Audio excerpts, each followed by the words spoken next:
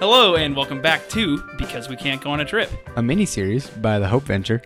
This podcast series is brought to you because we were planning on being in Kenya right now with our team, checking in on the student sponsorship project and hosting our annual summer camp with the students. But because of COVID-19, we decided the safest and best option was to not take that trip this year, which made us sad. It did. So very sad. But it also means that we're bringing you a podcast, which is not sad. It's happy. It's true. So I'm your host, Ben. And I'm Caleb. And today we are joined by our good friend, Bill. I always mess up your last name. Say it. It's not important, but Griffin-Straw. Griffin-Straw. I always say Griffin-Stro. Yeah, me too. I didn't realize it was actually Griffin-Straw. Like straw. Yep. Ooh, now I won't forget. Like a hand gripping a straw. Bill Grip. Bill Grip is a.k.a. Bill Grip. Bill Griffin-Straw. Friend of the pod is here joining us. Bill traveled with us for the first time last year on our trip, and he's got a lot of stories with that. Bill is a videographer, both freelance, and he works with the video production department at Lincoln Berean Church. Makes really sweet videos. You can check out his YouTube channel, his Instagram. We'll plug all that stuff later. Sweet. Yeah. Thanks Bill for being on the show. Super talented. Yeah. He made he got some of the shots for some of the Hope Venture, the camp highlight videos last year. If you've seen those on YouTube or Facebook, that's all Bill's videography work and editing work. So Yeah. Well, and also the 10-year story video that Josh put together. He edited that. He shot the stuff in India, but I got to shoot the stuff in Kenya and Uganda. And I was really happy with how that stuff turned out. It looked awesome, and Josh did a fantastic job on the editing. But anyway, it was I got to go over there for the Kenya portion, but also a smaller group of us were in Uganda at first as well. So I got to really the first part of the trip for me and for Caleb and Jill and Cincy was in Uganda for 3 days, right? Yeah, Is that right? something like that. Yeah. that's a part of the Hope Venture we haven't talked about yet on the podcast. Do you want to Yeah, I'll give a little what happens, background. So I'm basically the reason we go on trips ultimately is to check up on our projects, because at the Hope Venture we partner with local organizations. They do the work of actually executing the projects year round. So we just go over there to check up on it, connect with the partners, and see how it's going. So that's ultimately why we're in Kenya and Uganda both. And we have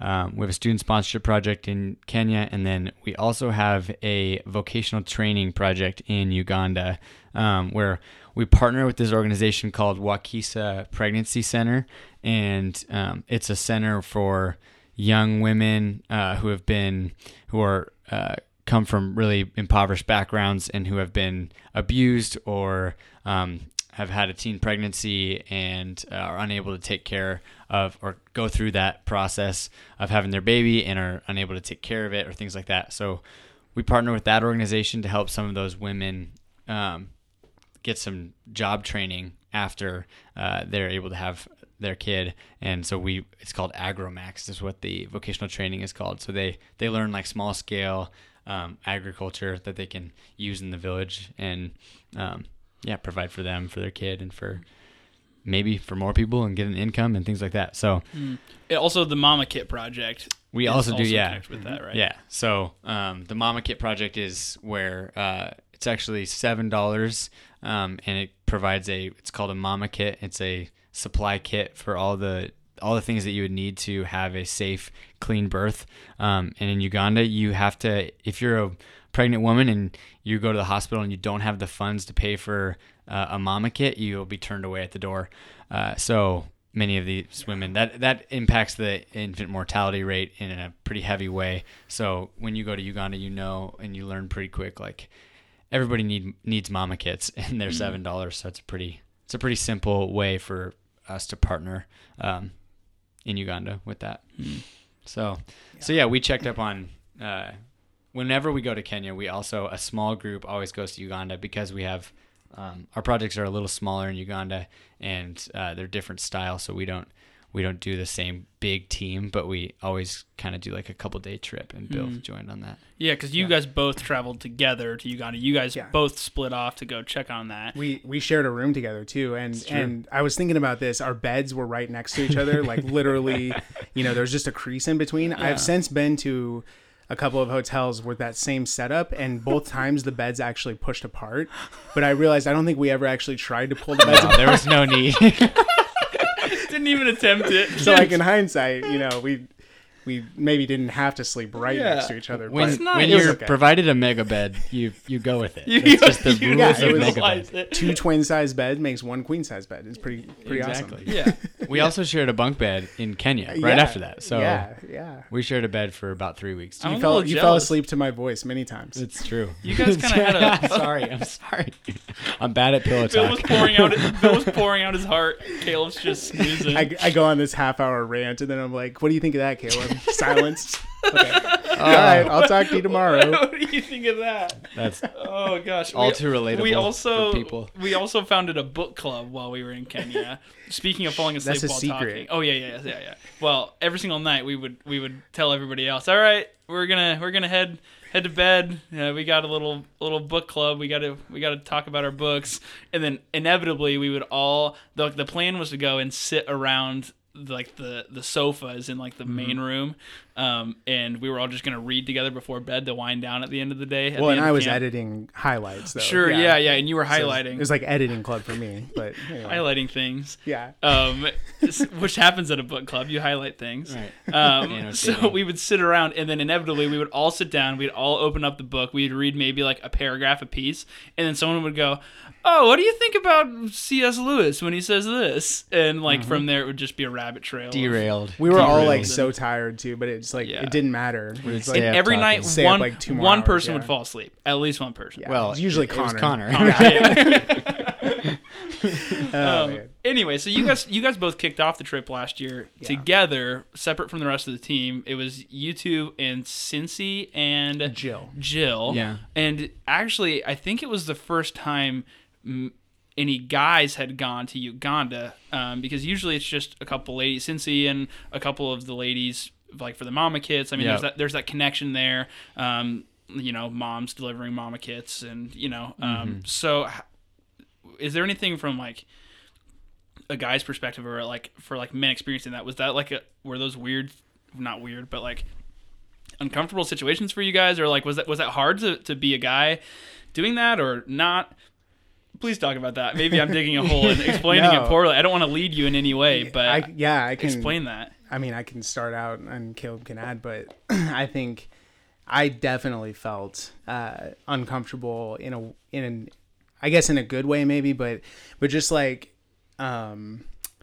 just realizing that a lot of the problems that we were encountering over there were perpetuated by men who were mistreating women, and being like, well, I'm a man, and like if you hate me because I'm a man, I would understand. Like that's kind of how I felt a little bit. And then not only am I a man, but I was over there to do video, so I'm a man with a camera, and I'm trying to find this balance. I don't want you to feel like I'm exploiting your situation, but I also want you to understand that I'm on your side, and I'm here to help tell your story so that people in America will know it and be interested in helping. And so, yeah, it was definitely something I was wrestling with, I think, throughout the time over there. Was just like, I want to be like, kind of silent here and not really like, I guess, rock the boat too much or say too much, because I don't know how you feel about me, and I don't want to, I don't know, like make you feel uncomfortable, I guess. So that was a little bit of how I felt, but I don't know. Do you have anything, Caleb? Yeah, I feel like it's just this like weird sticky place where you feel like you're there for reasons that you feel are good, like you're wanting to help the world be a better place, and yet you're presented like right off the bat with like, why is the world not a better place? Because of men. And so you sit there and you have to reckon with like, it's like similar to maybe the feelings of like white guilt or like white privilege, like men guilt, or like just this feeling of, okay, like that's real. There's oppression in the world because of gender and because of masculinity, and what do I do with that? Yeah, so I think it's definitely like a very real, like, emotion. It was a really emotional place to be in. And I think, as a man, you just want to somehow transcend that, and yet you also know your limitations, and it's like, I feel like it's like, I don't know. I guess it's just difficult. Yeah. I think that one of my takeaways was that like, we have a responsibility, if we're aware of that, as men, to be different, to treat women with respect, and to love them, and to not sexualize them, and to not contribute to this system basically that has oppressed women for thousands of years in many places. And maybe in America we might think we're a little bit ahead of how we treat women, like, maybe a little bit better, but man, that sentiment, that chauvinism still exists, and it's real over here too. And I think that some of these problems, like, when you're over there, like, this applies in general. Some of them you just like, man, I wish I could just fix this tomorrow, or I mean right now, and then it would be fixed tomorrow. But then you realize, like, this is very, very deep seated, and like, what I can do is contribute positively towards change right now. And so I think when it comes to like things like student sponsorship or mama kits, you're kind of trying to shift it long term, and you realize, like, hopefully the next generation does it better. Like, I want to do it as good as I can, but hopefully the next generation can learn from my example, like my kids, or whatever, and they can do it better than me, and then their kids can do it better than them, and hopefully over time we can kind of like help fix some of these issues that are very deep seated in cultures, not only Uganda and Kenya or other places, but also even here in America. So I mean, where do you begin with that? How do you, like, I'm sure that's something that, like, were you overwhelmed at any point? Just like, what do we do? Like, how can we solve this? I've told a lot of people this, but I feel like I was thrown into the deep end of the pool. And you probably feel that way too, but I mean, you had been overseas before Caleb had, and you had too, but I had never been overseas. I went on a missions trip to Mexico when I was in high school, and I kind of just went because there were some girls going on the trip that I was interested in. Baby. Honestly, I told my wife that she understands. But anyway, that was high school. That was high school, Bill. Yeah. Anyway, but I wouldn't say that deeply impacted me for sure. And we went and we did a few minor projects and came back, but never been overseas. And like, we get to Uganda, and like, first place we visit is this clinic, this crisis pregnancy clinic, and like in the slums of Kampala, and like the slums of Kampala are like probably the size of Lincoln. I mean, just the entire area, maybe even bigger. We're not sure exactly, but just driving for miles and miles through this area, and then going to this clinic and like hearing some of the stories, and like, I mean, the woman who worked at the clinic just said that it's like everybody over there has a story that is like, or knows somebody that has like a rape story or something like that. And so you just start to, you can't even fathom it, but it's just like thousands and thousands of people around you that are experiencing these terrible, terrible things.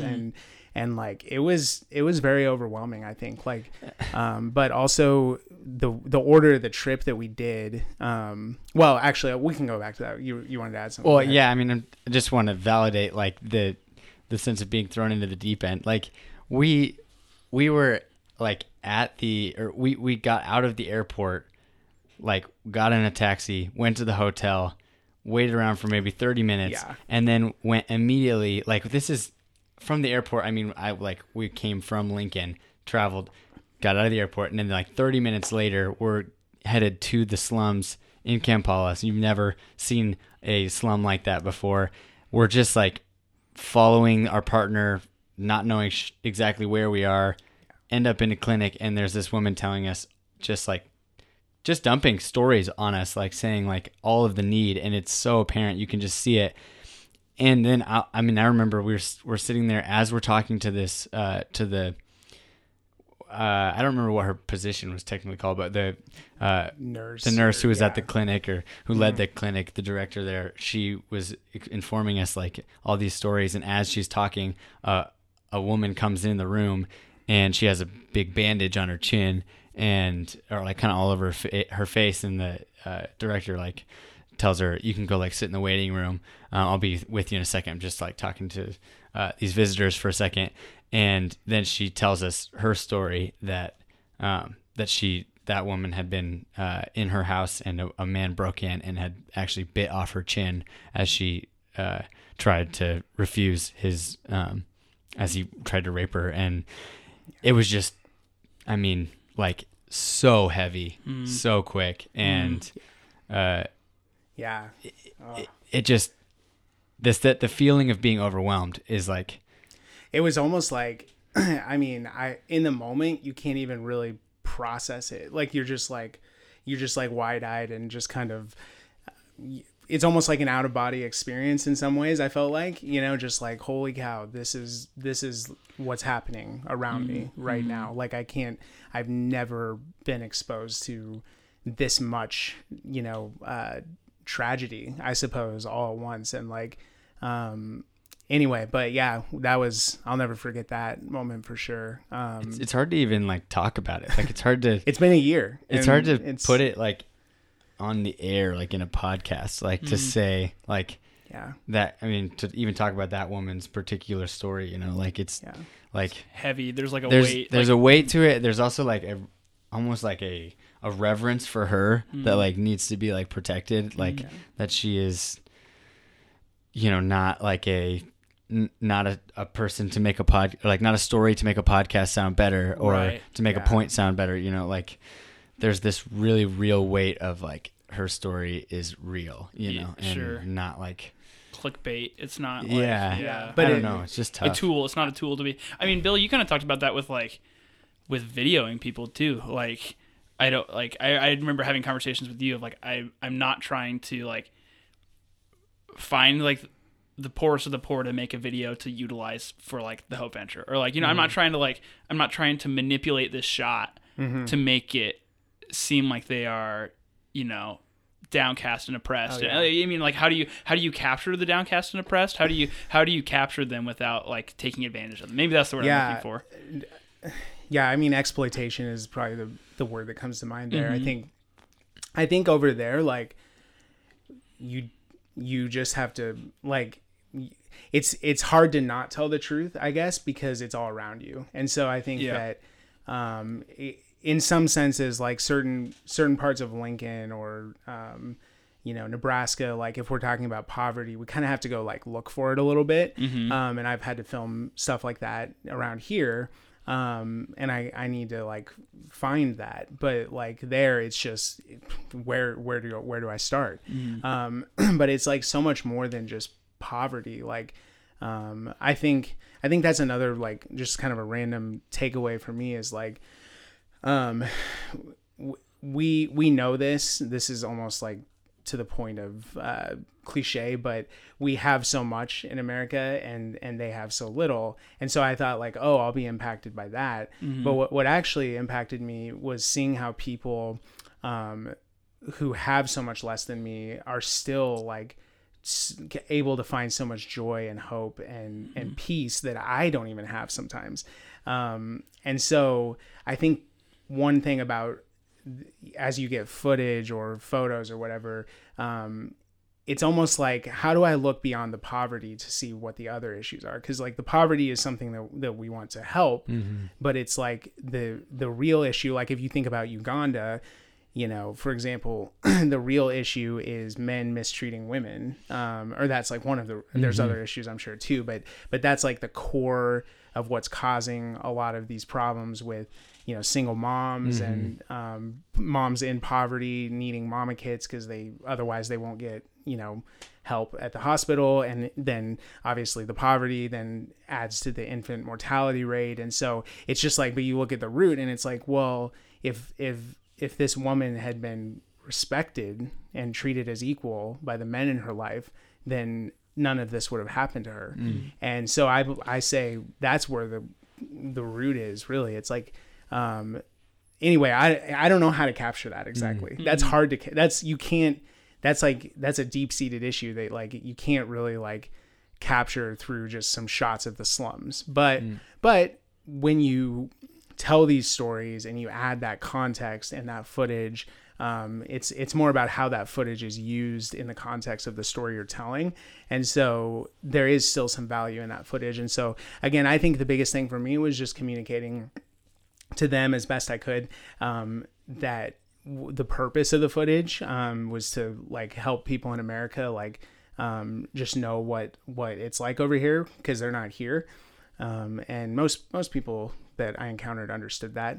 But there was definitely, a white guy with a camera in the slums of Kampala. There was definitely a lot of staring coming my way, that was slightly uncomfortable. But I also think about like if some random person showed up in my neighborhood and started filming everything, I'd probably be staring at him too. So yeah, definitely. Yeah.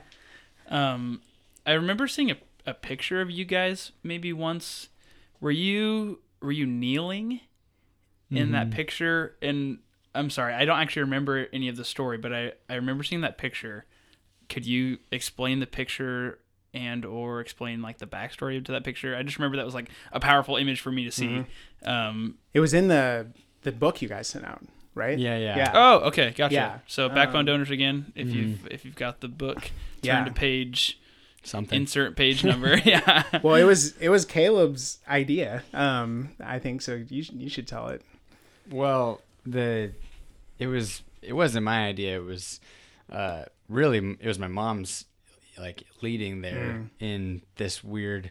It was a moment for sure. I think it was a moment that I've kind of taken into my story and now like carry with me and like try to continue to emulate. I think it emulated it again in Kenya like a couple weeks after that moment and just like keeps affecting me. But we were at Wakisa, the pregnancy center where it's like there was about 25 young women, young like girls who have been abused and are pregnant and are being cared for.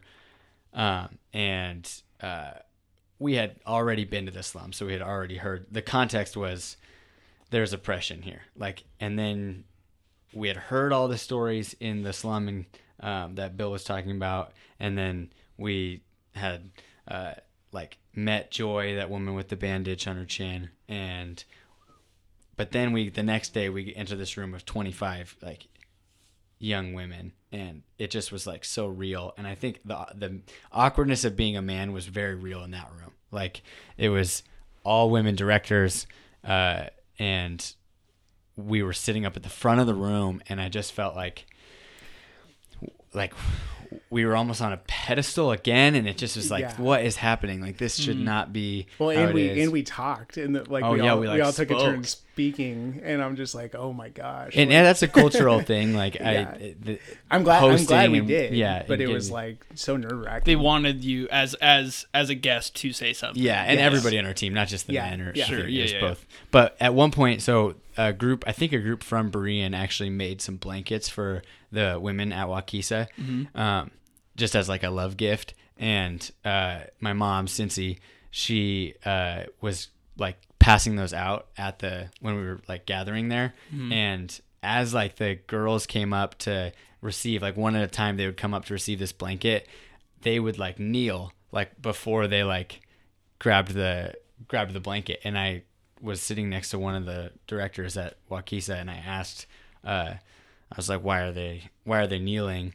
And she told me that it was a cultural kind of greeting, or just like a way of showing respect, as a sign of respect, that women would kneel. And so as they're kneeling to my mom is trying to like kneel as well.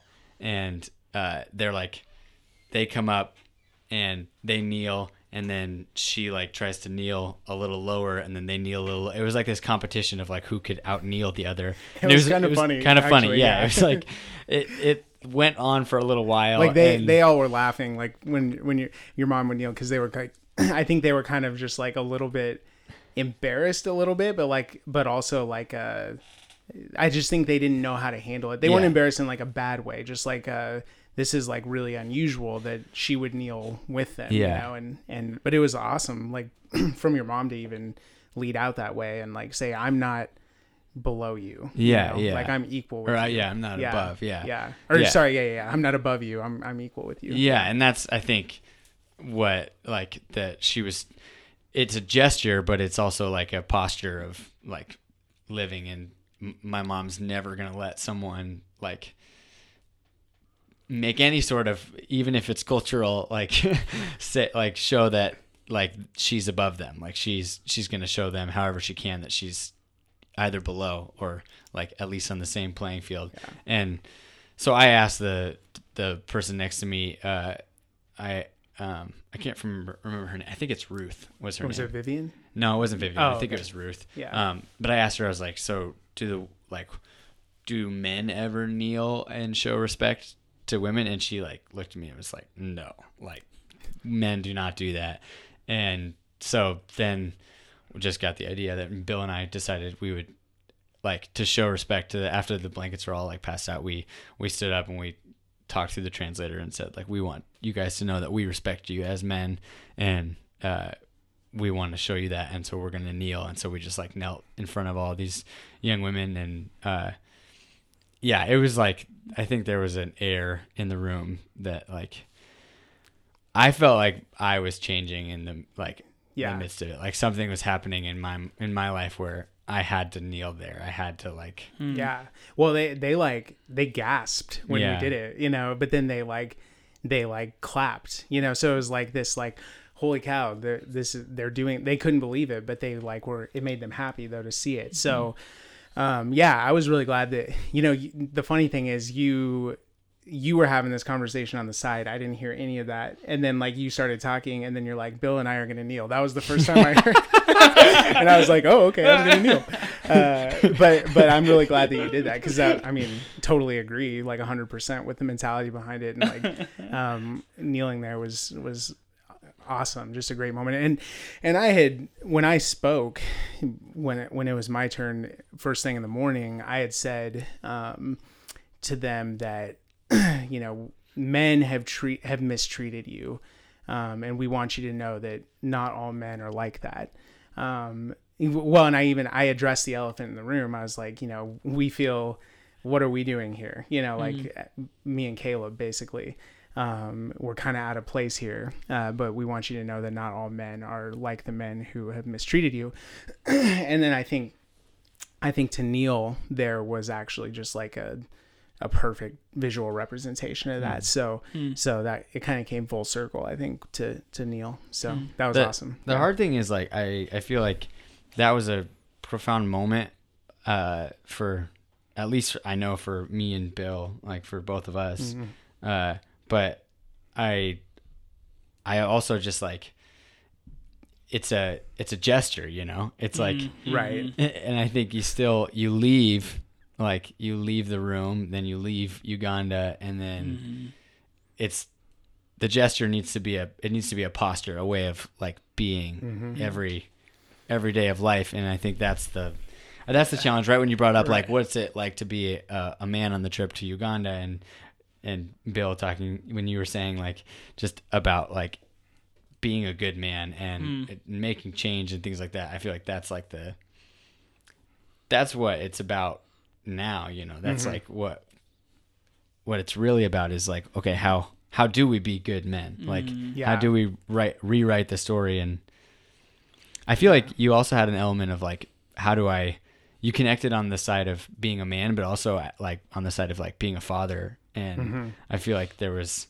both like, and even when you brought up one of the things that you see change coming through is like through generations and through setting up well, like.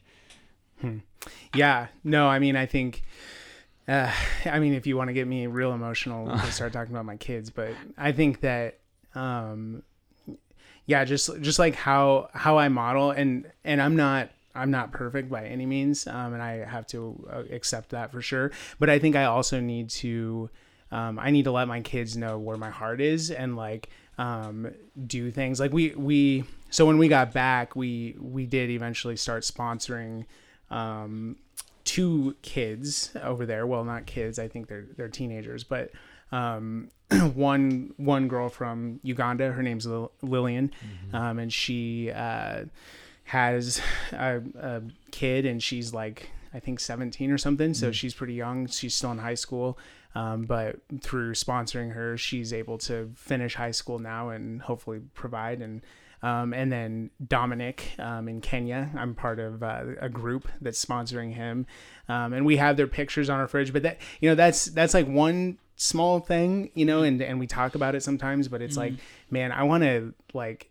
bring my kids over there too before they like grow up. And I don't know what that's going to look like or when that's going to happen exactly, but maybe when they're in high school, or at least like encourage them hopefully to even just go on a trip. I don't have to necessarily go with them, maybe go on a trip with the Hope Venture, because we had a lot of high schoolers on that trip as well. So but yeah, I don't know. And then obviously, like, yeah, how I treat their mother is so important, especially for my boys to see, and for me to admit fault when I don't do it perfectly.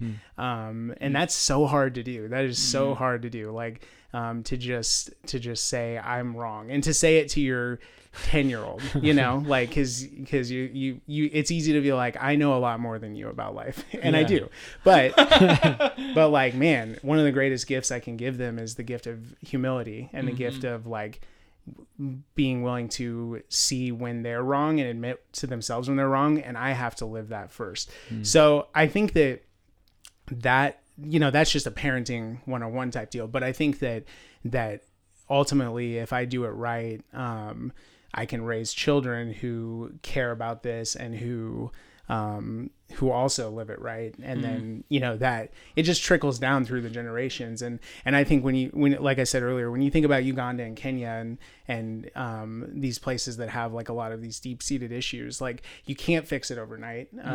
But it doesn't mean you shouldn't try, to help. And also you just have to kind of think of it long term. Like, how can I impact a few people? What's the impact I can have, and how can that grow from there? And so that's why it matters. That's why it matters. If I'm sponsoring 2 kids, that's better than sponsoring 0 or 1. If I can only sponsor 1, that's great, because it's like I'm trying to do something to, again, create this effect that will reverberate through generations. So yeah, that's kind of the way I see it anyway. I think maybe one of the hard things with all of this too is, as you guys are talking about privilege, or talking about being a man in that situation, or on top of that, being white and from America and a man in that situation.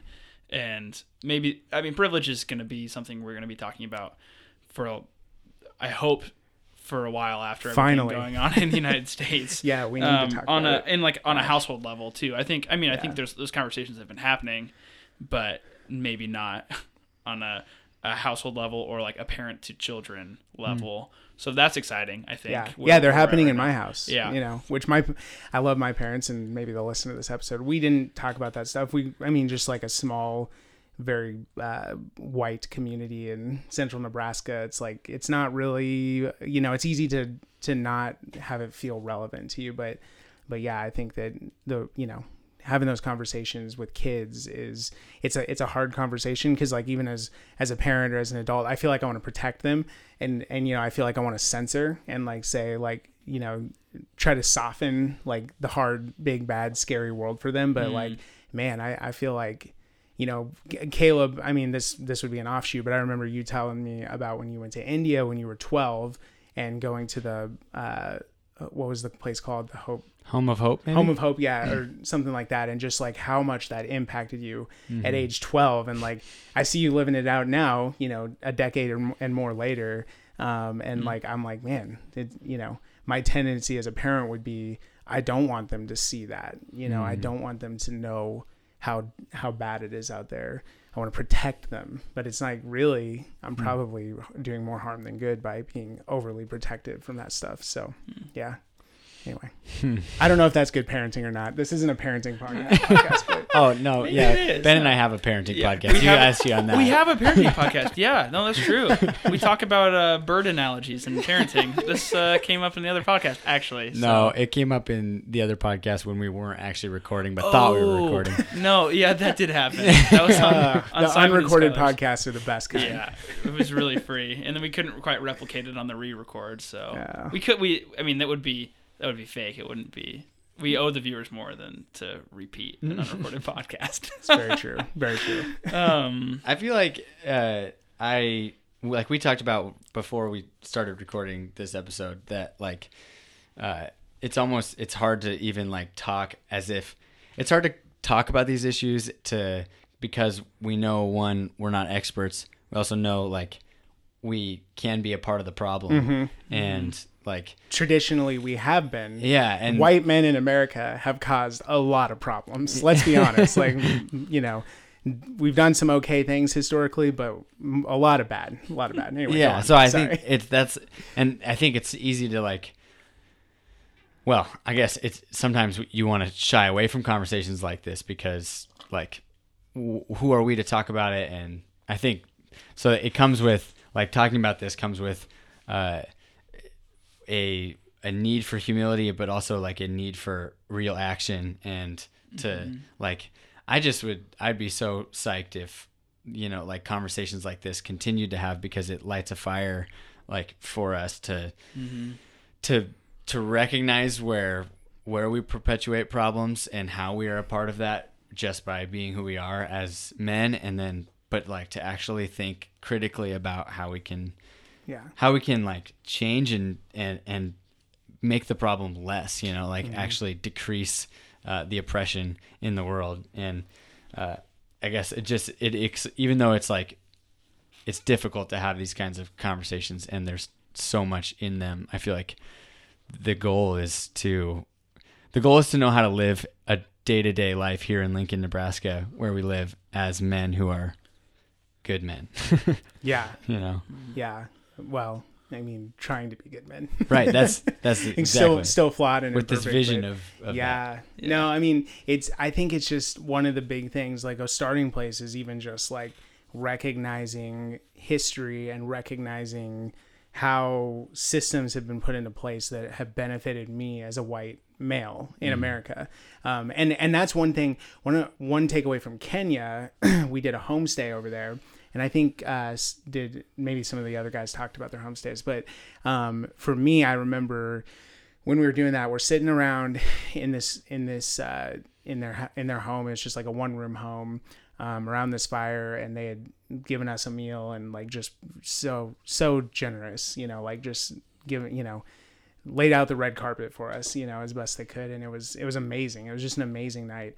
But we're sitting around and they were talking about their hopes and dreams and like what they wanted to do in life. And, you know, even small things like we want to get electricity for our mom in this house. And like, well, that's going to cost this much. Well, it would take me this long to earn that much. And like, and you start to realize as they're talking about their hopes and dreams, how many obstacles are in the way, like to get there. And I believe those guys, those guys are awesome. You know, Dominic and Gideon and what's their other brother's name? I can't remember. Anyway, put me on the spot. I don't know. Sorry. But anyway, like those guys, I think they are going to achieve their dreams, but like it's going to be so hard and so much work. Whereas like me, I wanted to make videos when I was a teenager. It was fun, something I did with my friends, a hobby, and I wanted to do it. And all I had to do was basically work hard and do it. And there was nothing that held me back from like achieving most of my dreams. And I still have dreams and I still think I can achieve them and stuff. And so even just recognizing that gap in opportunity, and just seeing it firsthand, it's just so easy when you grow up with opportunity all around you to do whatever you want to do or be whoever you want to be, which for white men in America, that's kind of how it has been. Not every situation, but a lot of situations. It's so easy to feel like this is what it's like for everybody else. This is what it's like for other people of other races or women or whatever. And so it's so easy to just get trapped in this bubble and have this very narrow outlook on, well, if they just work harder, they can do it. It's like, well, try working harder in a country that has a 70% unemployment rate. Tell me how that goes for you. Try working harder when you don't have an education, when you can't read. Like, how far are you going to get? You might get somewhere, but it's very unlikely. And so that's one thing I love about the Hope Venture is just trying to create these practical, paths to help people and to create opportunity. And then through that and through Christ, they can change and they can have better lives and have what they need to succeed, and then also like impact future generations and start to change those cultures. So I don't know. Does that help sum it up a little bit, or am I wrong? Devil's advocate moment. Not devil's advocate. I think I've heard this though. I agree 100% with what you're saying. Yeah. Personally, but I'm curious on your guys' answers. I don't want this podcast to be too hot topic-y, but that's just the nature of it. So the person who hears you say that and they're like, sure, Bill, I get that. But also I had a hard childhood, or like my parents were both drug addicts, or like my dad was in jail and my mom was an alcoholic, and like it was really hard for me. And then they're like, and they were saying like, don't minimize my story, or like, don't minimize how hard it was in America for me. And I guess like how do you guys respond to that after you go international and you see like, sure, you see like it's really hard in Uganda, or you see like a really hard story. I mean, I guess how do you respond to the person that like personally is like, don't try to tell me that it was easy for me in America, because it wasn't. Yeah, like, I feel like I've like, I don't want to ever compare like hardships. I think people have like people's stories of hardship are their stories of hardship, and they like, your hardest moment is your rock bottom, and that's that can break you. You can be broken like in a lot of different ways. And so like personally, I think there is a lot of like hardship and oppression and poverty and difficulties in America that like we have to deal with, and we have to like figure out how to help. And when I go overseas, I see different forms of a lot of really hard issues. And to me, it's like, it's basically, how do you spend your time? Like, how do you get in the game everywhere? Like, how do you be like what we're saying, like, how do we be a good man? How do we live a good life? Like, making the world better on making all of those stories valid and helping in like bringing about redemption, or bringing about like change in all of the areas where we see life going where life is difficult for people. I think that's like more so for me than like calling one issue more than another, or trying to minimize an issue based on comparison or those kinds of things. I'm not trying to minimize your story in America, and I'm not trying to minimize the story over there. Like, I want to validate and speak into your situation and the situation there, and advocate for both of those. Like, I'm not trying to compare you. I'm not trying to get into an argument with you about how you still have privilege even though you had a hard life. Like, that's not like, I'm not trying to do that. Yeah, I'm trying to be there in this moment for you. I'm trying to be with you in your story and validate that sucks, or things suck. Yeah, I think there's like, if that's the devil's advocate, is that it's like talking about privilege, or talking about like these generalities, like that we're all white men are a part of this group or whatever. It has the nature of minimizing like your experience. But I think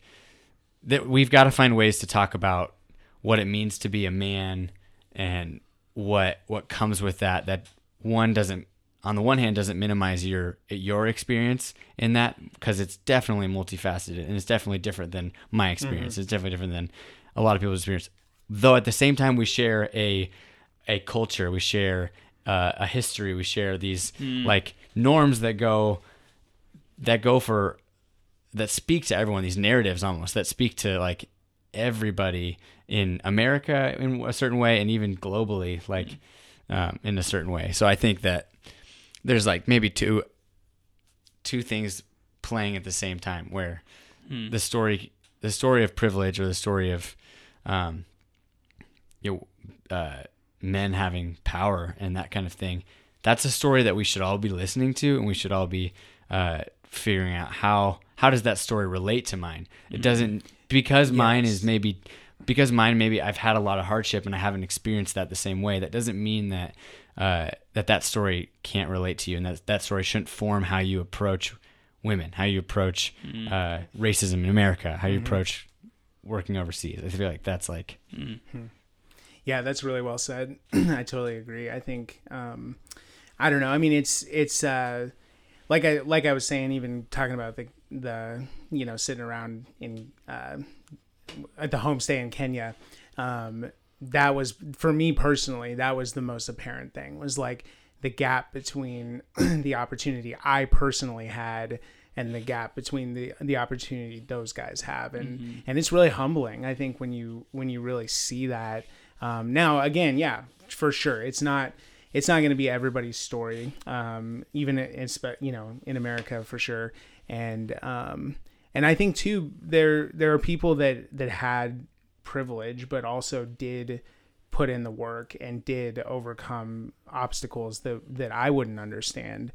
So yeah, we need to think about those things as well. It's a very complicated conversation to have, but that shouldn't stop people from having it, you know? So yeah. I don't know where to take it from here. Do you briefly, Bill, could you speak into like, so yes, we talked a lot about Uganda, and yeah, we got to be wrapping up time here. Gosh, we just got to have like Bill part 2 eventually. If we ever turn this podcast into a repeating I'm thing. so honored. Either that or I just talk so much. So like from all that, briefly, did you experience anything? So to round out your trip, you went to Uganda first, you spent some time there, then you came to Kenya, and you did merge into the camp after a day or two, and you did the highlight videos and all of that. Like, I already know this. It was hard for you to transition into that. And that's something about both of you, and your transition back into camp, as I saw that. Like, I think I really appreciate about you guys, like, how you engaged your emotions in all of that. And I think you guys really like felt things and really wrestled with things and didn't push things down. And like to this, I mean, even in this conversation, I think I'm seeing that. I'm seeing like the emotion, the things you're feeling. People at home can't see it, but there's been multiple like weepy eyes at points in this conversation. But so I respect that with you guys and how you did that, and I was able to see that. But transitioning into camp, which is totally different vibe, totally different. It's like a celebration. It's coming together and like community, and you're making highlight videos, which are supposed to be super fun and cool, and like they were really cool. They were really cool, and I think it really helped. The highlight videos, students saw themselves in a highlight video, and they were like, "Wow, yeah, that was fun." Like, thank you for highlighting me. Thank you for showing me." A lot of them haven't experienced that. They've never like been in a video, a highlight video, and like they feel like YouTube stars or something. I don't know. So tell me about like that emotional transition. Not necessarily emotional, but the transition between those two things, just to kind of round out your trip experience in the final couple minutes we have. Yeah, I think it was difficult for sure, because I think there wasn't really any gap. It was kind of like, we finished up in Uganda, got on a plane the next morning, flew to Kenya, drove across from Nairobi to Narok, yeah. And then we're at camp, and everybody there is like, gearing up to have fun, and to make this big, kind of party / Jesus time, which is awesome.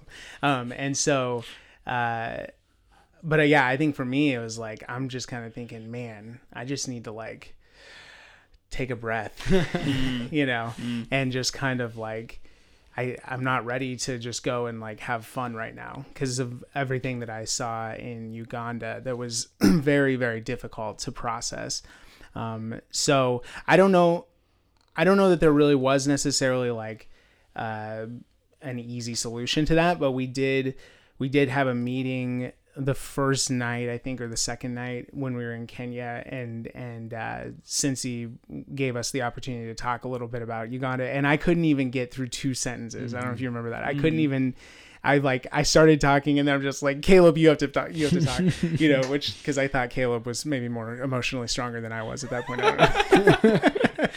I couldn't even talk about it, and then, but I think just like kind of embracing that, pain that I was feeling for what I saw in Uganda, and just like, when I was in Uganda, I don't think I shed any tears, but in Kenya, I shed a lot of tears about Uganda. So it was kind of like because in the moment, it was just so like my head was spinning, really. It's like adrenaline. Yeah. Almost. Like, oh, that was the worst thing I've ever seen in my life. And then like you go like 10 minutes later, that's the worst thing I've ever seen in my life. Like, it's kind of just this like, ongoing like blow after blow. But yeah, but like good though. You know what I mean? Like, it's like weird to say like that. I'm so thankful I got to be there and see it and experience it, and like know exactly like we're sponsoring Lillian because of this. Like, I know exactly what we're helping and why it's worth it and why it matters. And so I'm so thankful I got to be there, but it was hard. And that transition back was hard. And then coming back to America, we had a night where we talked about the trip with like, there was probably a couple hundred people there or something, and somebody asked a question like, what was like some hard things that you saw over there, and Cincy talked about joy and the bandage a little bit, and then like it was crickets after that, and I'm just thinking, where do I even begin? Like, I can't talk right now because I don't know how to even like put it into words. So it wasn't that oh yeah, that was it. No, it was like, there's so much, but I can't even put it into words. And at that point I wasn't ready to talk about it. And it's been a year, and I feel like I'm still barely ready to talk about it. But yeah, anyway, I don't know. Is that good? Does that answer the question? What about you, Caleb? Well, the transition from Uganda to Kenya was difficult. I think that, the transition from, it's always hard. I feel like I live in that. It's not wrapped up. It's not like I feel like even just a couple days, maybe a week ago at staff meeting at the Hope Ventures, like Monday meeting, I shared a story I had written when I was in India in November, just like basically asking the questions like, what do we do with this? Like I had just visited this slum that's in a basically in a landfill essentially, but it's people that live in this dump, like in a garbage pile, and they pick through it to make some money through that, but they actually like they're living in it. And I went there and then I left, and it's like, what do you do with that? And at staff meeting just a week ago, we're just like sitting in silence, like sitting in that and I think it's impossible to deal with, and it makes you have to do something about it. You have to like change. You have to like, I don't know. But it's a question that I want to, or it's a thing I want to continue to try to live with, or not to try to live with, but to include in my life, so that I continue to ask I should always be asking, how can I live with the pain of this world? Like, how can I go on about my day when I know the pain? Like, and it's, I don't think answering the question is like, I don't have an answer, but I want to always be asking it. Yeah. I wrestle with that too. One thing I didn't want, like one of my worst fears when I was over there, I remember, was that I would come back and remember parts of it, but otherwise forget all about it. And like nothing would really change in my life. And, I'm glad to report I don't think that's what's happened. I think that, in some ways, like, I have to go on with my life over here and do what I need to do over here. But it's on my mind, and we, like I mentioned a couple times, we're sponsoring some kids that we maybe wouldn't have otherwise taken that jump to do that. And that's like a very small thing, but it's like, it's something, and it's like it's still on my heart, and like I still really hope and plan to go back someday. I wasn't gonna go this year anyway. Now nobody gets to go, unfortunately, but I don't know, maybe next year or next time you guys need some new footage, call me up. Well, I appreciate that both of you guys, like, the conversation keeps going, and like this conversation wants to keep going and needs to keep going. And I think that's like something that both of you are good at, and Bill, especially you, I think in many ways, whether that's me deciding to chat with you for 5 minutes and then it's an hour later. Does that mean I just keep talking forever? but also like, I think that you're good at continuing to think about things and not letting stuff go. Well, thanks. And I just really appreciate that. And so, yes, this conversation requires that we keep going and keep talking about it, which I think is cool. And I think it's also like this whole conversation is added to the podcast series. Yeah. Like I think every single episode has been like a different piece of the trip and a different piece of the takeaway. And I think I wish we could have another episode where we had more fun. No, this was fun for me, but I think that like we're having fun. I'm laughing. More happy-go-lucky. But I think like this is like a vital part of any trip, which is to like, what do we do with the dirt, with the suck, like the hard stuff. So I appreciate that we were able to talk about this with you, and that we can continue to talk about it with you. So we'll see. I appreciate you having me on. Maybe Bill part 2 eventually. But Caleb, thank you. Any final thoughts? Thanks for your honesty. Thanks for, just sharing from your heart. And it's not not an easy thing. So I appreciate that a lot. And well, I appreciate you guys. There's just so much appreciation in this room so much right now. Preach. So that they can check you out at Bill Grip on Insta. Or what is it? Wow, shameless plug. Here we go. Yeah, Instagram's fine, I guess. YouTube. I use it. I don't really use my YouTube. Bill was Insta famous for like a little bit. Bill taught me how to vlog. Really? Taught me everything I know about vlogging. That was whatever happened to the Caleb Wow YouTube channel. Is that top 10 now, or yeah, I think so. Yeah, at least. Oh man, those are. I actually still have that image on one of my computers, the Caleb Wow thumbnail. Like, don't forget to scribe, sub, and what was the other part? Smash the like. Smash the like button and scribe, sub. Sub. Yeah. No. Anyway, on Instagram, I am Bill Grip, all lowercase, all one word. And I do a lot of random stuff. Yeah, like, I mean, I appreciate that you're not trying to be some influencer. Like you like throw your projects on that you're working on. Yeah, try to keep everybody happy with me. But I'm trying. He does. So yeah, shameless plug for Caleb's. No, I mean, influencer account. I post because I do stuff for church, and I post random pictures from my church projects, and then I do stuff I was in Israel recently, and Iceland last year. I've done a lot of random traveling, and now nobody's traveling, but I've enjoyed it. So anyway. All the stuff on the gram. Go check out Hope Ventures YouTube if you want to see. Actually, that's a great way to see some of Bill's work on Hope Venture YouTube or Facebook. So anyway, Bill, thanks for being on. Caleb, it's been a joy per usual. Yeah. So see you next time. Yeah, we'll see you next time. Bye. Bye.